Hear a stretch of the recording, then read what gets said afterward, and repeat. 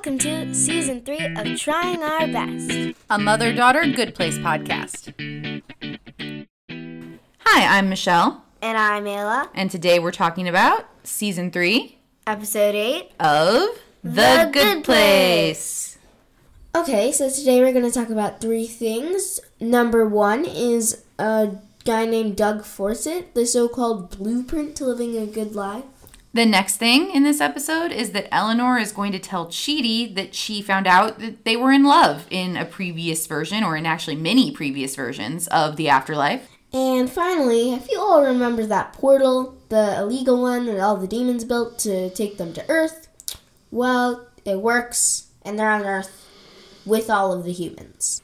So let's dig into this Doug Forsythe story. So if you remember, Doug Forsythe is sort of a legend in the afterlife world because he got high on shrooms and figured out the entire system accurately. He could foresee how the points were totaled. He could foresee what earned you points and what didn't. And he has been living his life, we find out, in accordance with those rules ever since. So since the 1970s, he has been living what he thinks is going to earn him the most points. What does that life look like, Ayla? Well, he lives off of radishes, lentils, and his own pee. He makes it into water and he drinks it. It's gross. And he doesn't use electricity. He's off the grid, and he sort of does everything he can to make people happy. Yeah, that's a really good point about him trying to make everybody happy. In fact, Janet recognizes that he isn't really living the best life. He's actually turned into a happiness pump, which is a term in philosophy to criticize utilitarianism. So if you remember, utilitarianism is the idea that you should always do what makes the most good and minimizes the bad. And so the happiness pump is the idea that a person could try to make everyone around them so happy that they make themselves miserable, right? That they just become so focused on maximizing everyone else's happiness that they're actually not making very good choices for themselves. For example, this jerky teenager always comes up on his bicycle, and Doug says that all he does is just comes and take advantage of him, and he is fine with this. He recognizes it, but it makes him happy, so he'll do it. He does his laundry. He'll give him his shoe so that he can throw it back at him.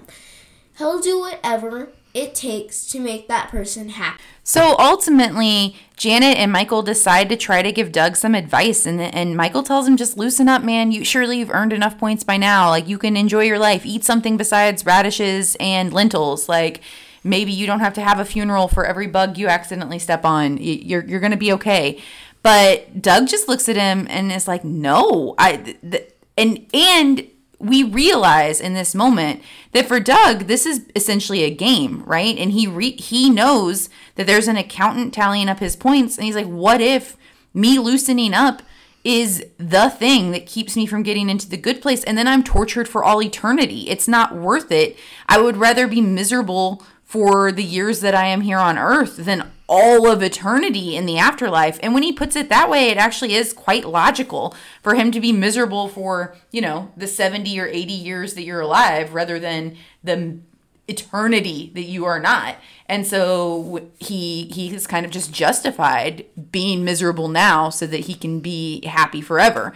And they can't convince him to live any differently, but they do now know that he's probably not the blueprint that they thought he was. So they go back to confront the humans.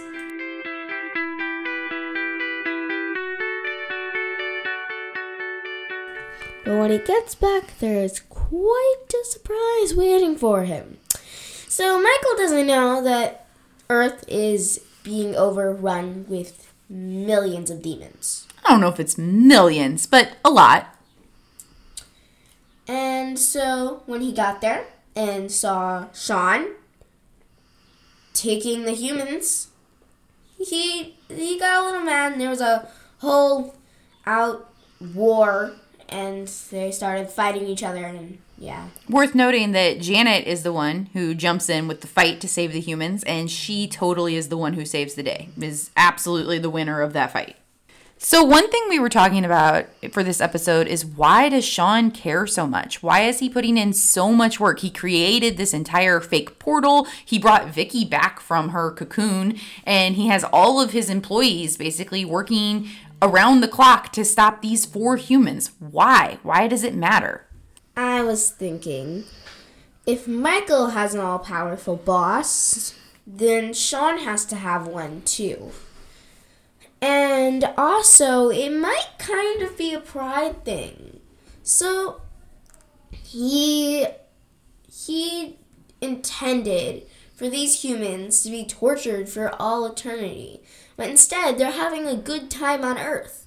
And he needs to prove to all of the demons that follow him and whoever is bossing him around that he can do it, and he will punish these humans. So you make a really good point about the pride thing, because Sean absolutely could have just taken the 4 humans. When the demons have the bar surrounded, Michael and Janet are not there because they're still gone with Doug Fawcett. And he says, we're going to sit here and wait for Michael to come back. So I can see that look on his face, that stupid look on his face when he realizes I've beaten him.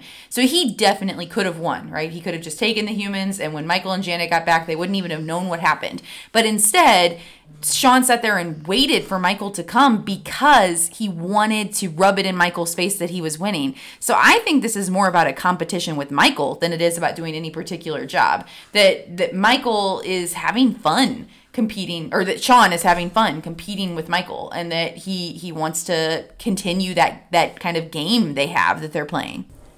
I know why. Okay. So if we rewind way back to the beginning, where Michael used to work for Sean.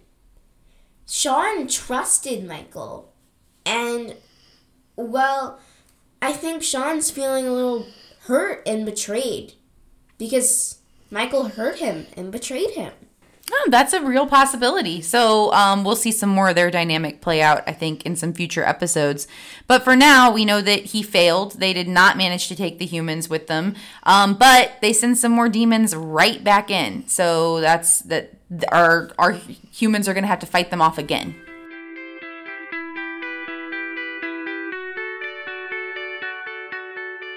So Sean was gloating about how Doug Fawcett, I think that was his name. Yeah. How Sean was so confident that he was going to the bad place. And then Chidi asked why the blueprint of a good life was going to the bad place. And then, in the 5 seconds where they were safe, Michael says that he thinks the system, where they count the good points and the bad points, is wrong. There's like a bug in the system. So their new plan is to get into the accounting office where all of the points are totaled and try to prove that something is wrong, that there's a mistake happening that they could fix and maybe make the whole system work differently. In the meantime, we're left thinking some more about this episode and what it means for how someone should live their life. And that brings us to our question of the day. How hard should you work to make other people happy? Pause the podcast, think about it, talk about it, maybe even write about it, and then come back.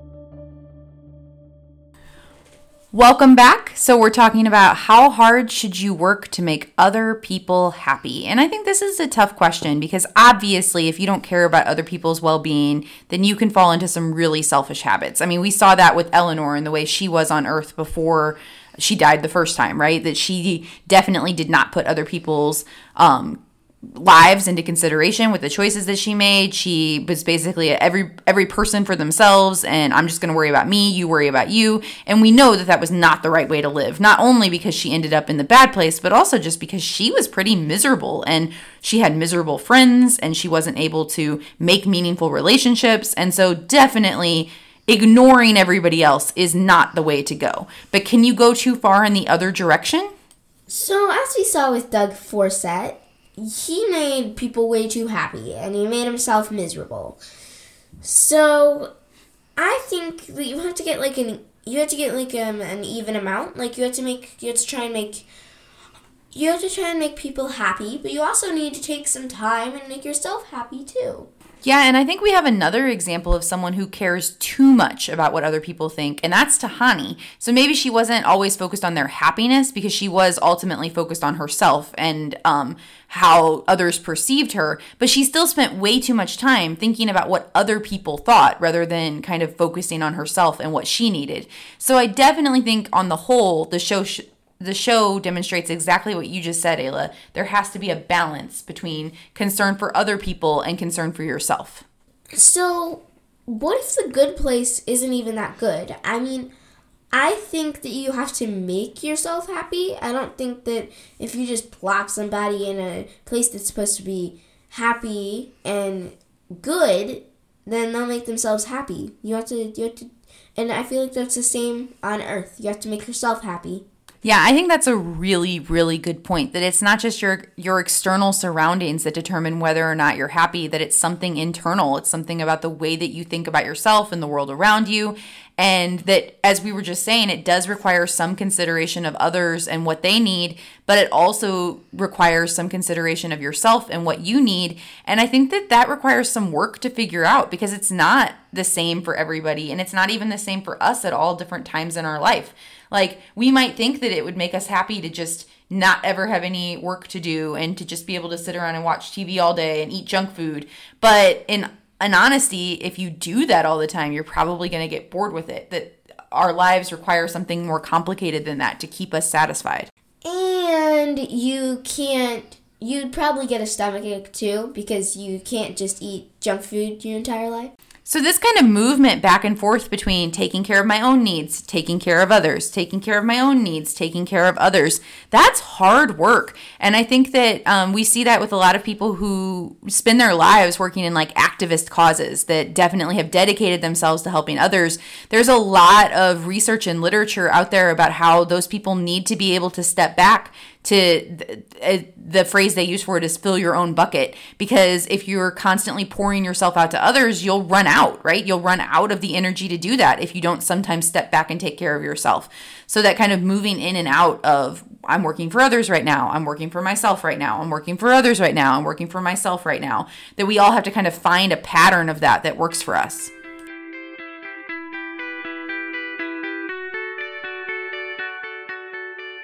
So let's get back to the episode. They're a little stuck here at the moment because they're surrounded by demons and they're trying to figure out what they're going to do and where they're going to go. So Janet said that she might be able to take them all into her void. And then she said, this may or may not kill you, so hold on tight. But we do know one thing, it will definitely kill them on Earth. So once again, the 4 humans who had been restored to Earth to live again are now dead on Earth. And now they're back in Janet's void. We also have, hanging over our heads, the fact that Eleanor did tell Chidi they were once in love. What's he going to do with that information? We'll have to tune in next week to find out.